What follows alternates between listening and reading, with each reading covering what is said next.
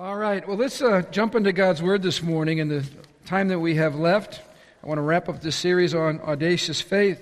You know, a couple of weeks ago, I challenged you that faith believes the best. In other words, how many of you know when you're born again, your heart changes and you're no longer a pessimist?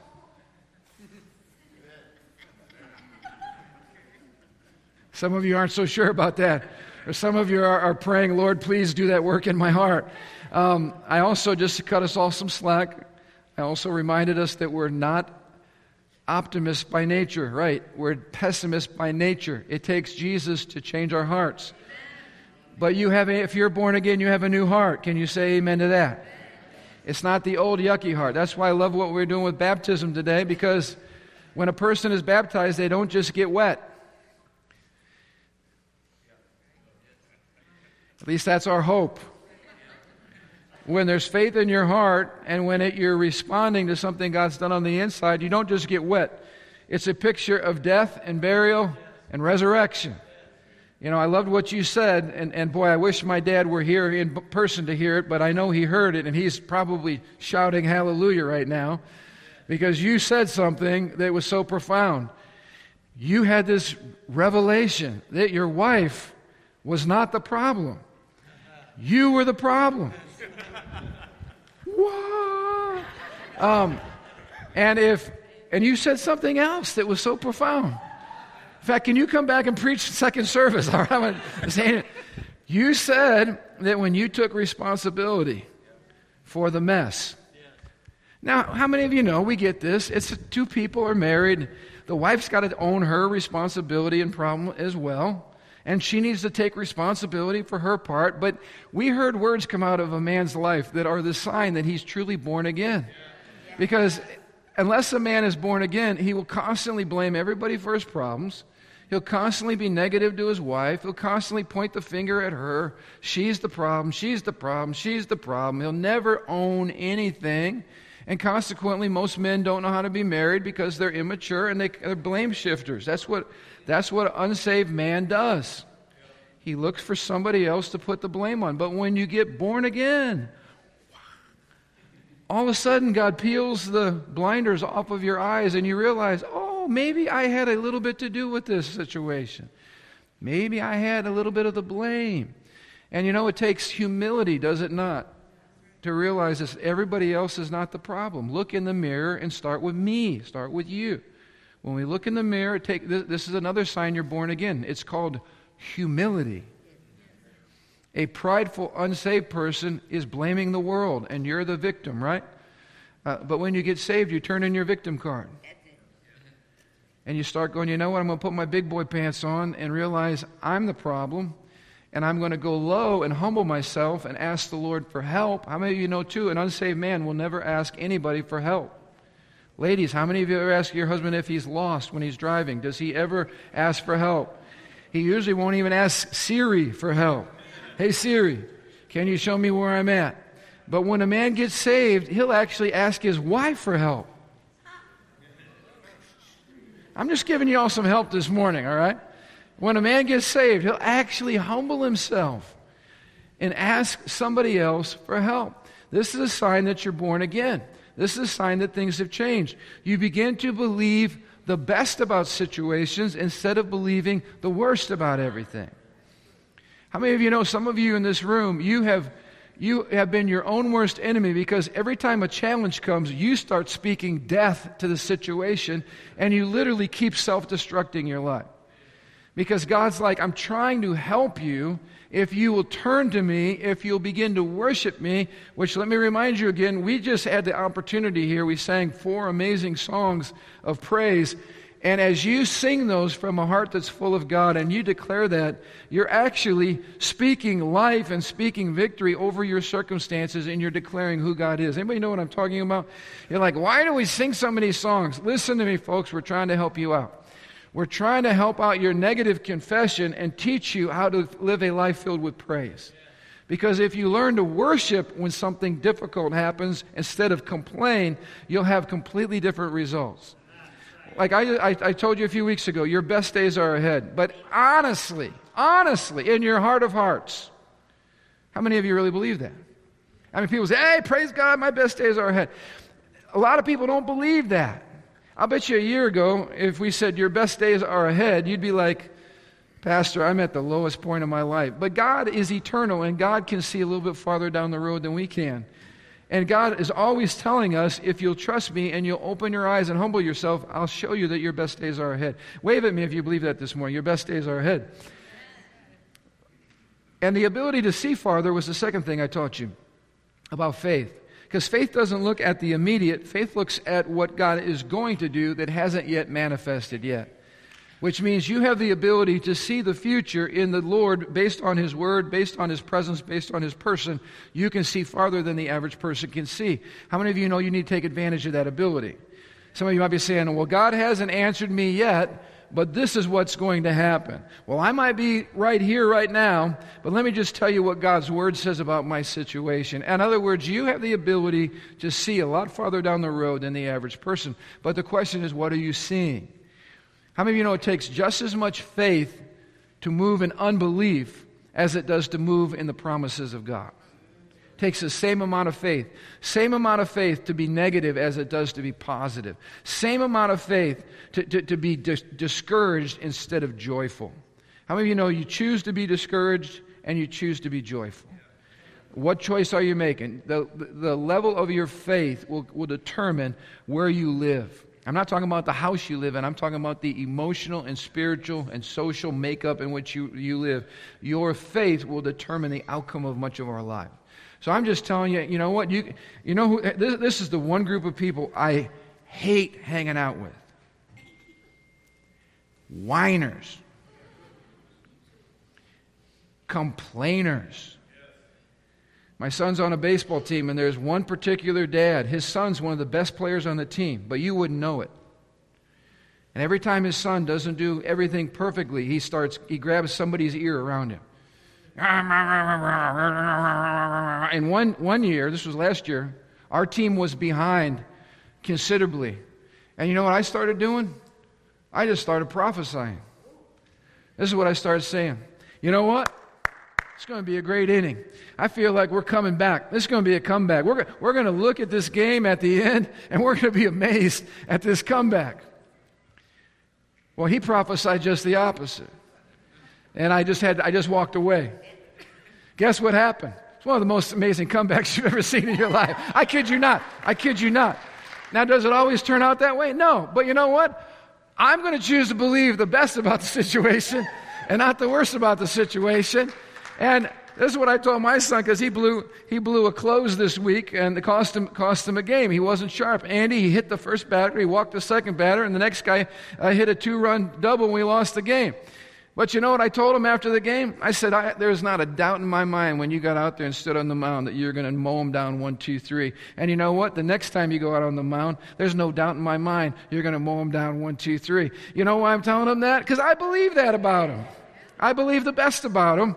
And you know what happened the second game? He came back and he got the MVP award. You know why? Somebody's got to believe in you.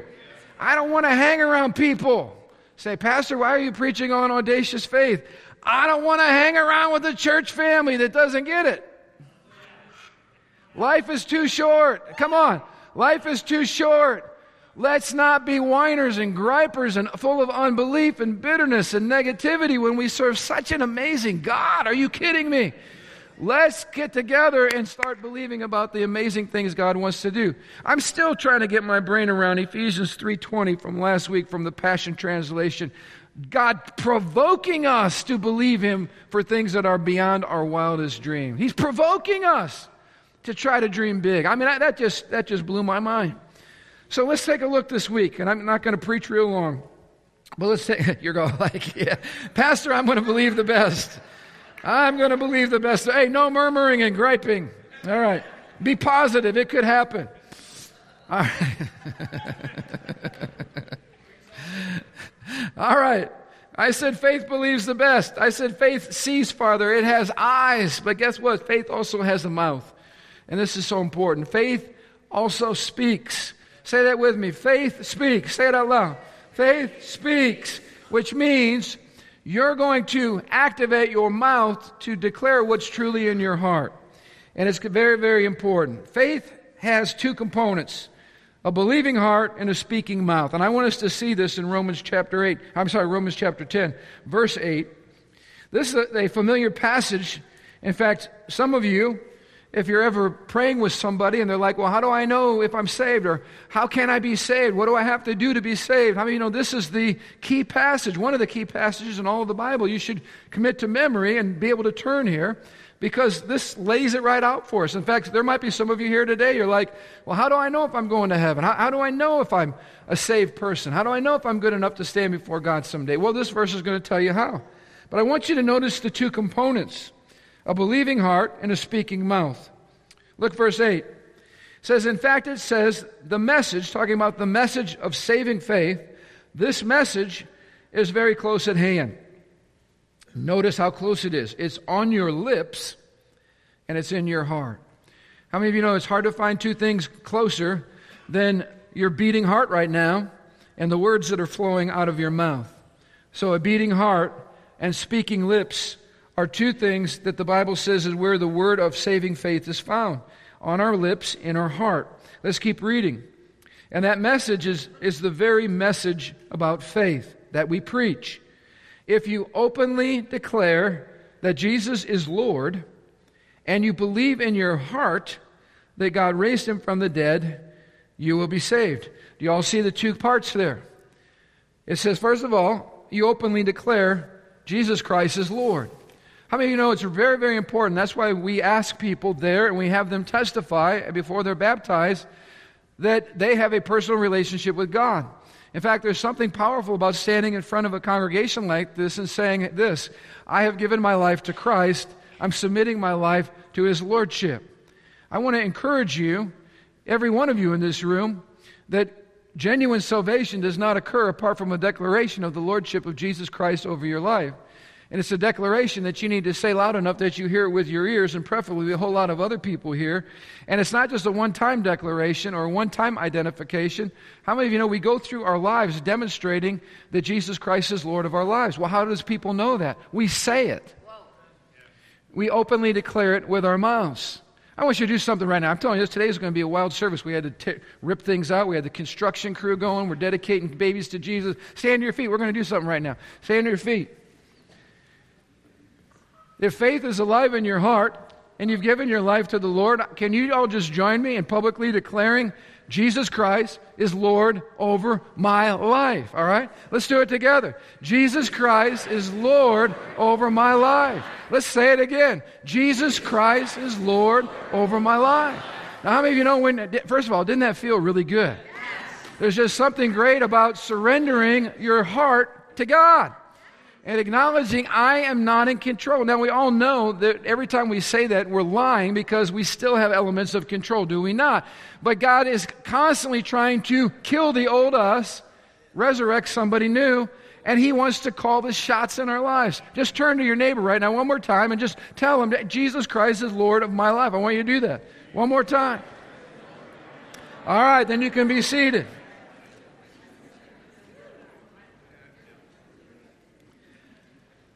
Go ahead. You guys did great. Here, I'm wondering, what is this guy doing this morning? I don't know. I'm just going with the flow. All right, have a seat. Some of you are so excited you don't want to sit down. That's okay. You can just... Hey, wasn't that good, though? I mean, you should do this more than once in your life. And, when we lead people to Christ, we always tell them, I want you to pick up the phone or see somebody before you leave the church today. You go up to somebody and just say, I just need you to tell you something. I've just surrendered my life to the Lordship of Jesus Christ.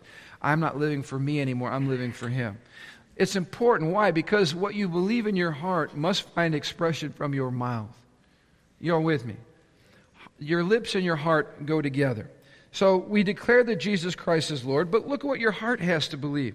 Your heart needs to believe that God raised Jesus Christ from the dead. If you believe in your heart that God raised him from the dead and you declare with your mouth that Jesus Christ is Lord, the Bible says what? You will be saved. Look at verse 10. For it is by believing in your heart that you're made right with God, and it is by openly declaring your faith that you're saved. Notice that faith is both on our lips Faith is in our hearts. What we really believe in our hearts, we will confess with our mouths, which is why, let me just tell you this too. When you're going through the ups and downs of life, listen to yourself. Because you might say, I'm a believer. But I'm telling you, what you say when life shakes and the pressures come in, what you say is what you really believe. Now I'm meddling with you.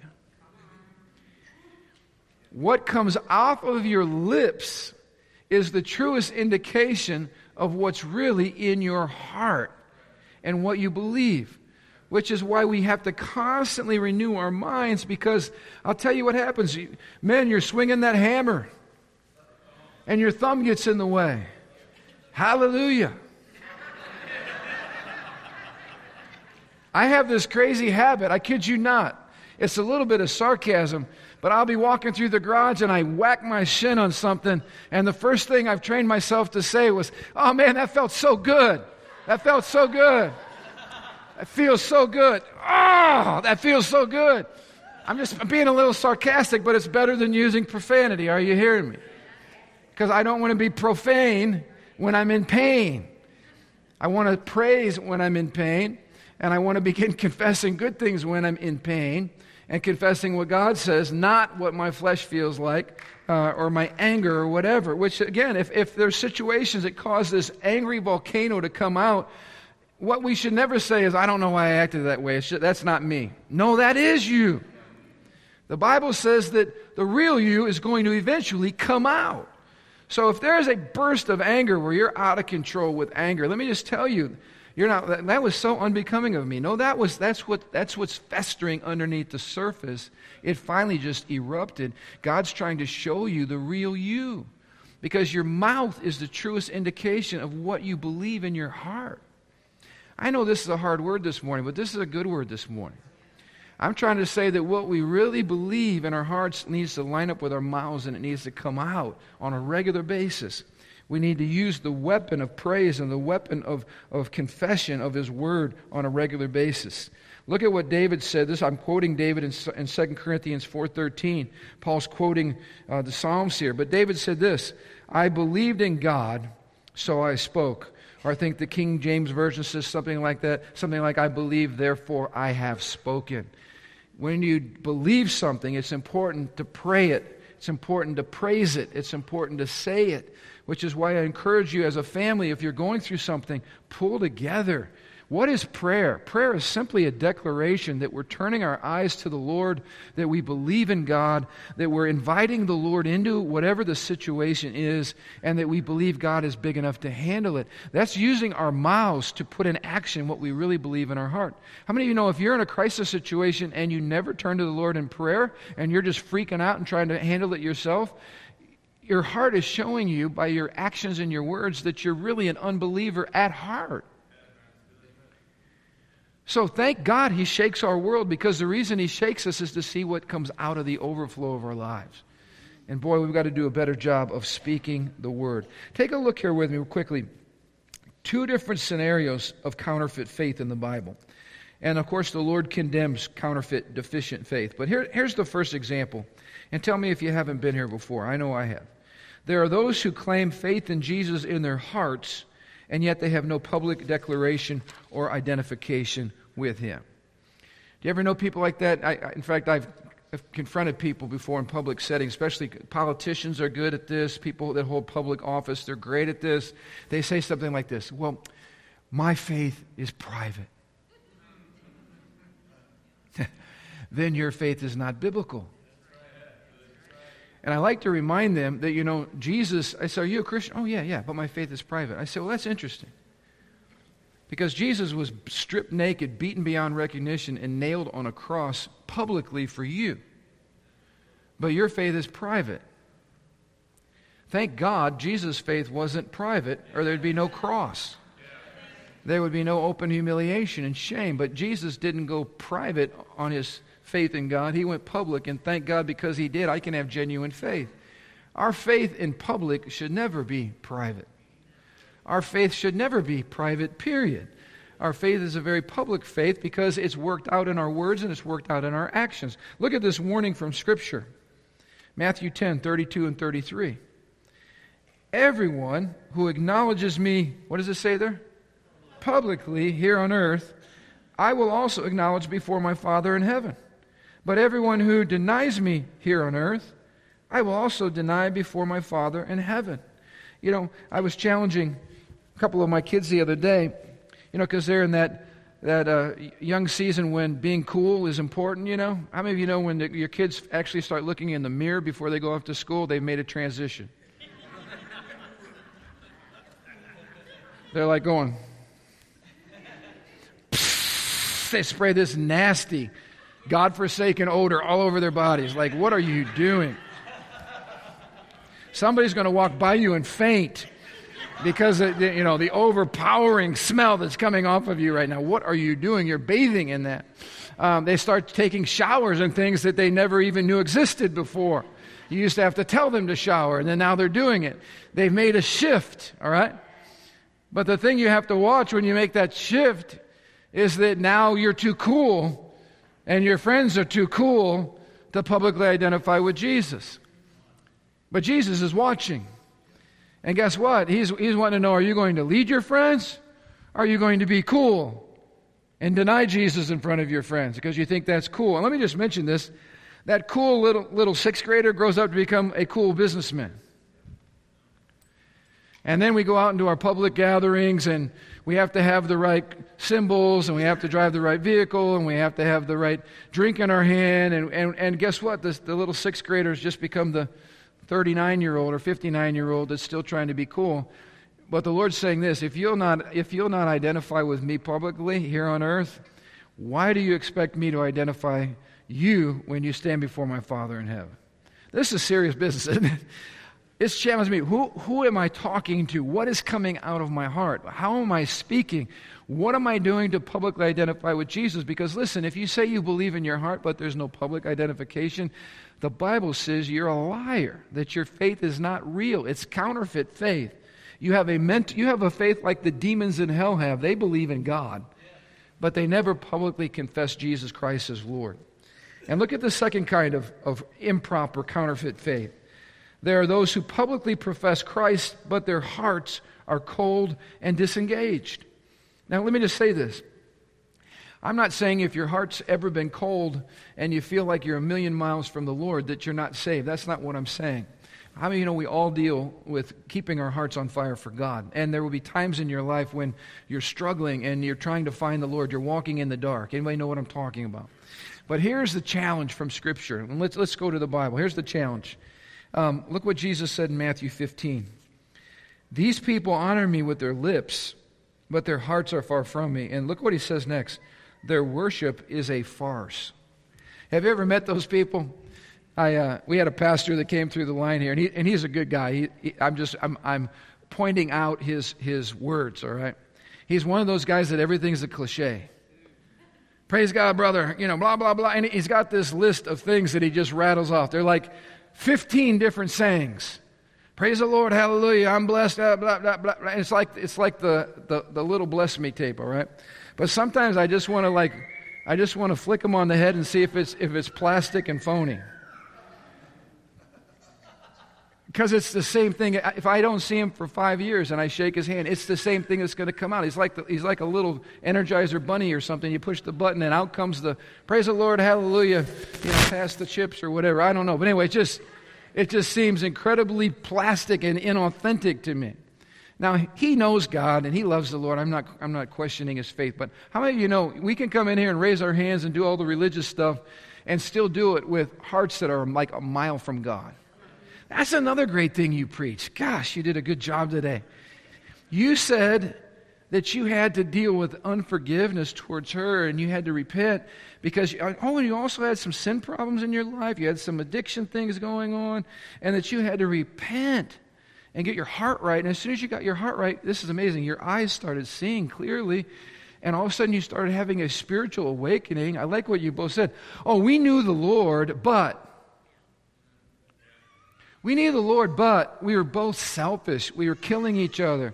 The marriage blew up. I got sin patterns in my life. Oh, but we know the Lord. This is a deficient faith. I'm not saying you can't You cannot not be saved and still have issues in your life. But let me just tell you this. If you're born again, you're moving somewhere. You're moving away from the sin patterns. You're moving away from the addictions. You're moving away from blaming other people. You are moving away from bitterness, from resentment, from unforgiveness. You hear what I'm saying? Because genuine faith means you're moving somewhere, and it also means you're talking differently.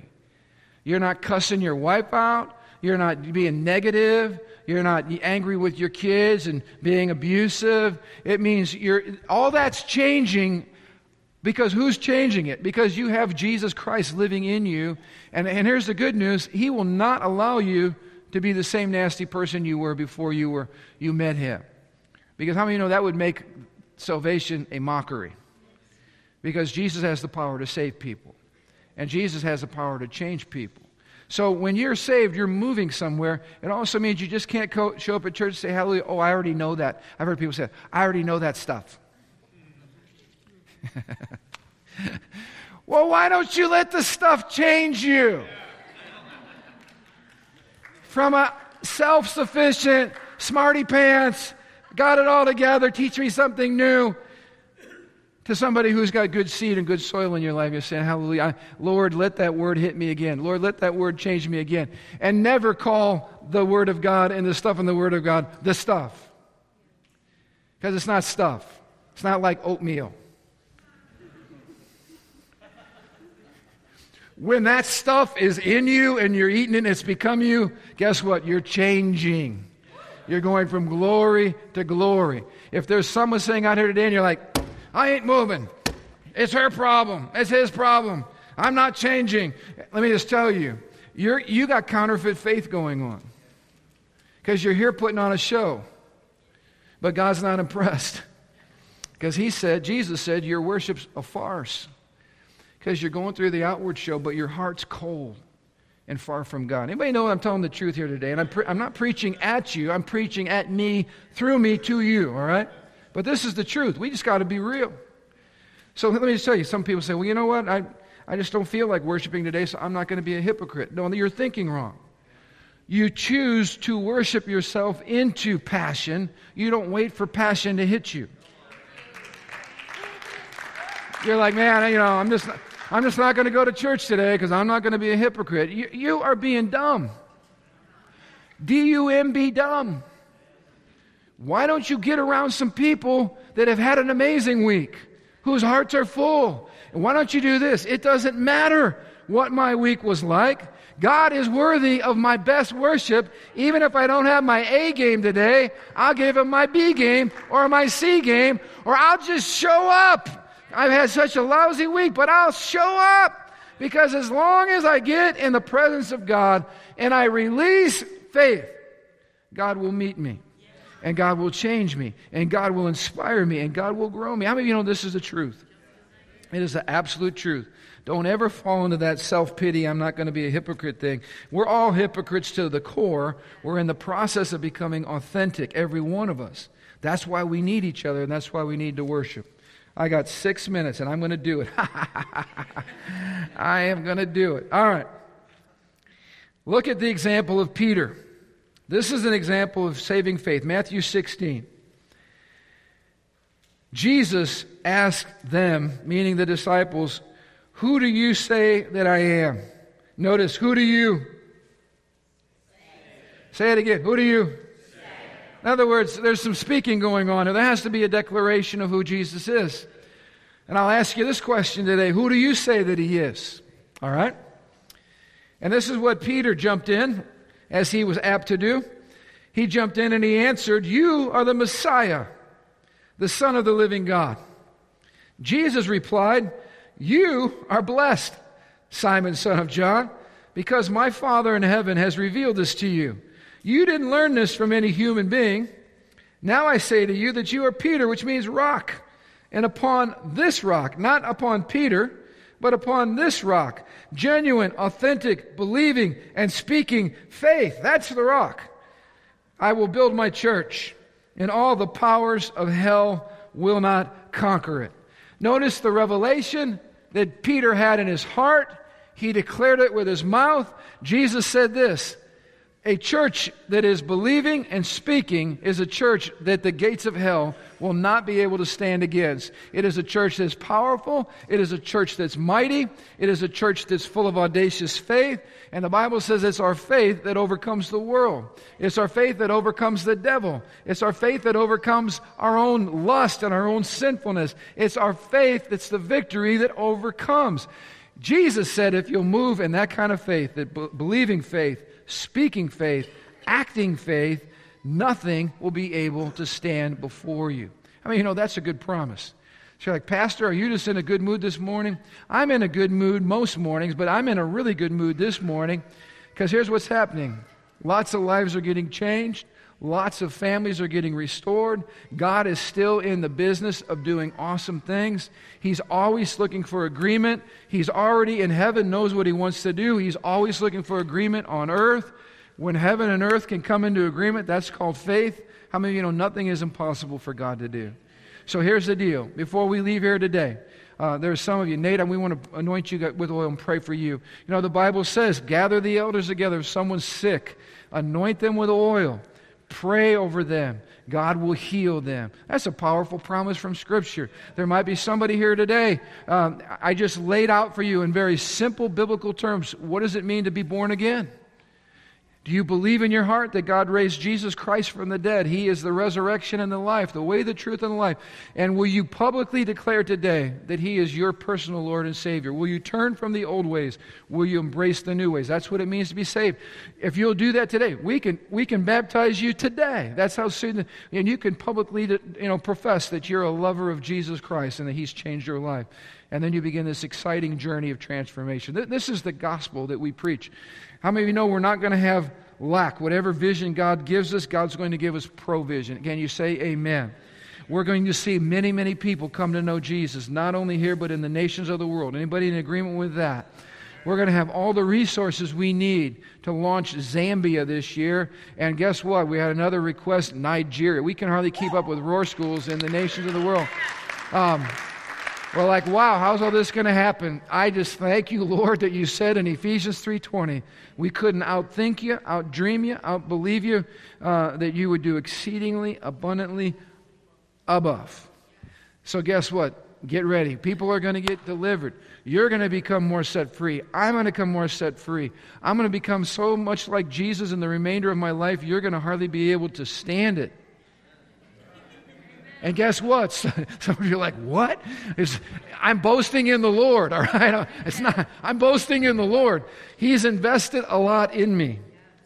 He's invested the blood of His Son in me and in you. He's never going to quit. If we hang in here together and move in faith, Jesus, you're going to be so sweet, Aida's not going to be able to handle you. I mean, you're going to be so much like the Lord, your kids are going to go, wow, what happened to Dad? How many of you believe this stuff? We hang together. I just committed my unforgivable sin. I just said stuff. You all get what I'm saying. I don't mean stuff. I mean, we believe the Word of God. We're moving somewhere. Glory to glory to glory. We're unstoppable. This is so cool. I can hardly take it. We're unstoppable in the Lord. We're moving somewhere. It's going to get gooder and gooder and gooder. You all know what I'm saying. Do you believe it? That's the gospel. And how about this? Even at life's lowest moment, when death takes us from this life, I'm holding on to an anchor called hope. And I still believe, listen to me, in life's lowest moment, my best days are just around the corner. Come on. This is the gospel. Stand to your feet. I want to pray for you. Hallelujah. I'm so excited I need to be a twin.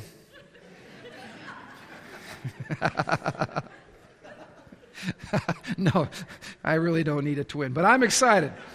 I'm excited. Father, thank you for the promises and the hope that arises when we begin to think like you and act like you and cooperate with you.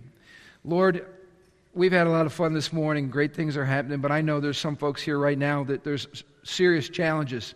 But Lord, we thank you that you're greater than our most serious challenge. And so Lord, we just continue to move in audacious faith. because you are honored by our faith.